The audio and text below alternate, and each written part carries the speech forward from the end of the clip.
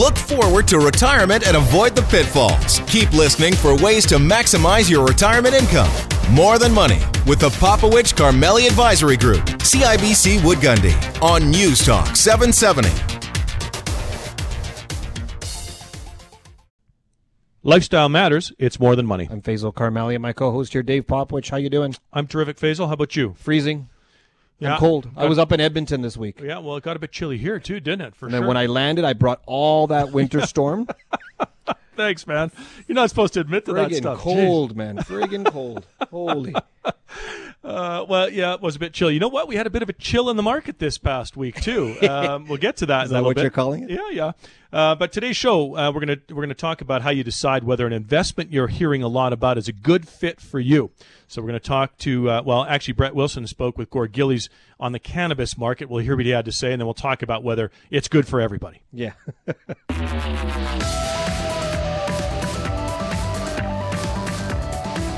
We're gonna talk about the Canadian pension plan. Okay. We've gone through the reports like we normally do and see what the changes in their composition of their portfolio.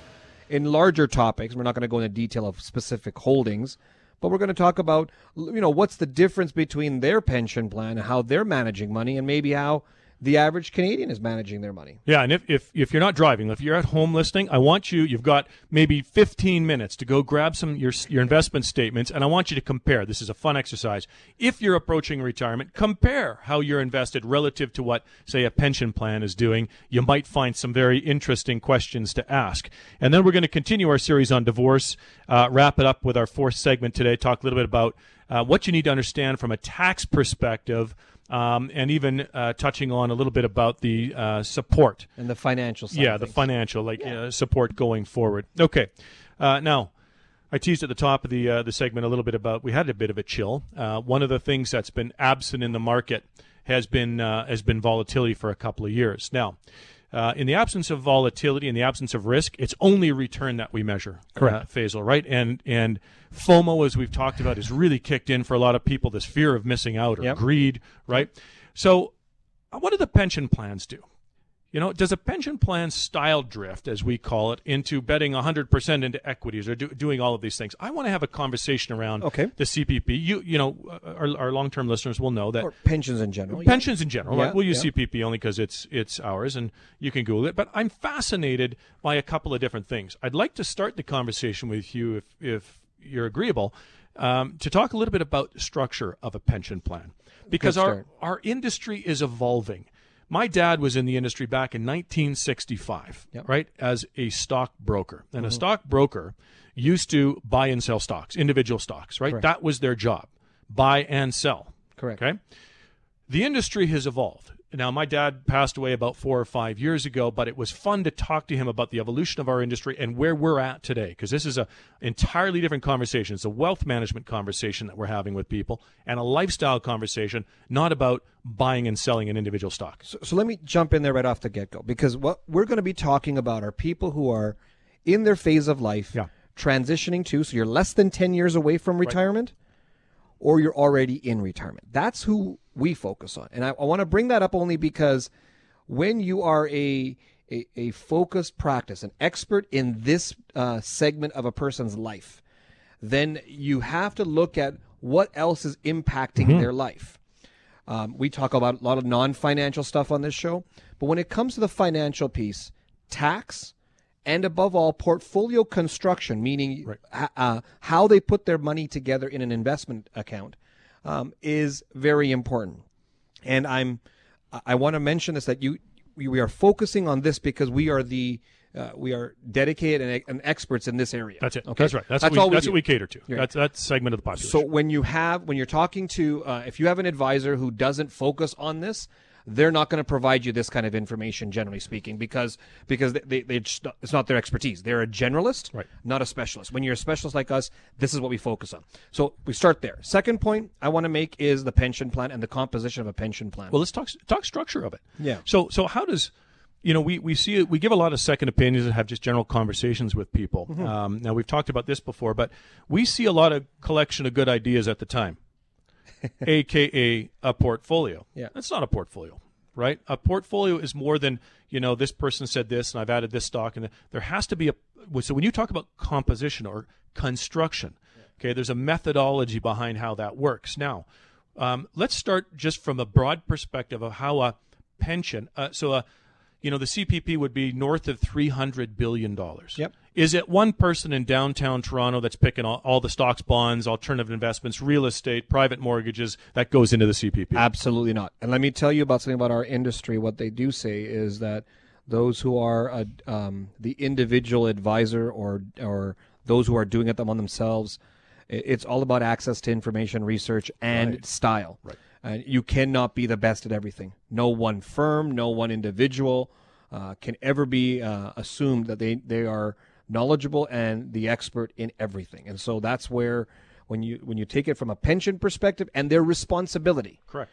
They have a responsibility to the pensioner. Right.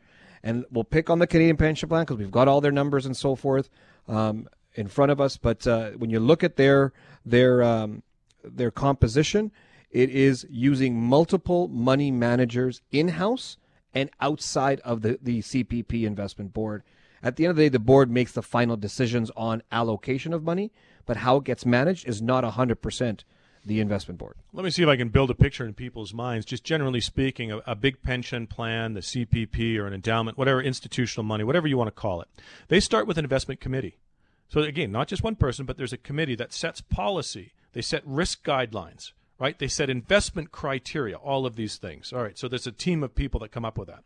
You have a chief investment officer that sits below that board, is responsible to report to that board. Correct. The chief investment officer has to get the strategy, the overall strategy correct. So that's a strategy role. Beneath the chief investment officer, now I've got a whole bunch of different asset class specialists. So ask yourself the question, is it, to your point, is it reasonable to expect that the person, or more likely the team of analysts that specialize in Canadian dividend-paying stocks, are also the best in European real estate? Probably not. But if they are, what are the chances they're now going to be the best at global bonds on top of that? Yeah. Probably or not. Other asset classes. Right, and as you go further and further out, it just becomes absurd, right? And that's the interesting piece, is because one thing you mentioned earlier was that first a pension board decides the risk metrics. Right. They decide their objectives. If you sit down with an average Canadian and you say, what's your objective? They will say to you, I need to make X% rate of return. That's the objective. They do not talk about risk. Right. The advisor needs to talk about what's acceptable risk to you and kind of give ideas and things that have happened in the past. But there's no measurement on an ongoing basis of risk. Right. And that needs to be adjusted for. And so people need to have that as part of their entire investment strategy when they go through retirement. Right. And so then from there, we've now got the pension board. From the pension board, we've got the chief investment officer. The chief investment officer hires all of the asset managers who will lead the individual asset group. And then the management of those investments get built.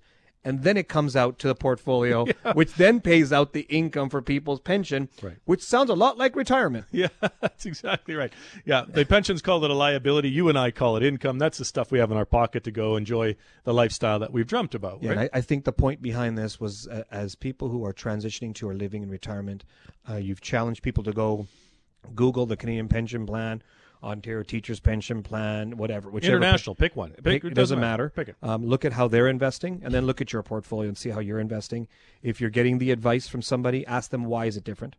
Why can't they do what the CPP is doing? Well, if the CPP or pension plans in general are doing something different than in your portfolio, and you're moving into that period of time where you need to pensionize your assets, it's a good question to start with. Why? You know what we should do? I know we've got a guest coming up, or we've got a little segment coming up next, but let's go in about 20 minutes or so, 10 minutes or so, at our third segment. Let's talk about, what does the CPP have in their portfolio? Okay. What does an average Canadian have in their portfolio, and why was it be so different? Okay, and That'll be fun. Here's the challenge for the listeners. Again, don't lock up the brakes if you're driving, but if you're at home, go pull out some of your statements. Okay, let's take a look at how the CPP is invested compared to yours, and then you can take some notes and you can start asking the question why to educate yourself. I think that's a cool thing to do.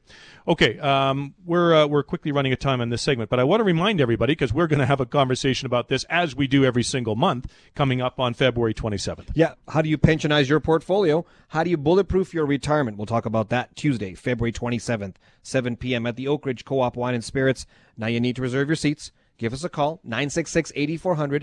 That's 966-8400. Or go to our website to register at morethanmoneyradio.com. All right, after the break, we're going to hear a little bit of a snippet of a conversation with Brett Wilson and Gord Gillies talking about the cannabis market. If you're interested, tune in. And then we're going to talk about whether or not it's right for you.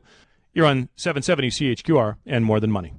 David Popowich and Faisal Carmeli are portfolio managers and investment advisors with CIBC Wood Gundy in Calgary. The views of David Popowich and Faisal Carmeli do not necessarily reflect those of CIBC World Markets Inc. Clients are advised to seek advice regarding their particular circumstances from their personal tax and legal advisors. If you are currently a CIBC Wood Gundy client, please contact your investment advisor. CIBC Wood Gundy is a division of CIBC World Markets Inc., a subsidiary of CIBC and a member of the Canadian Investor Protection Fund and Investment Industry Regulatory Organization of Canada.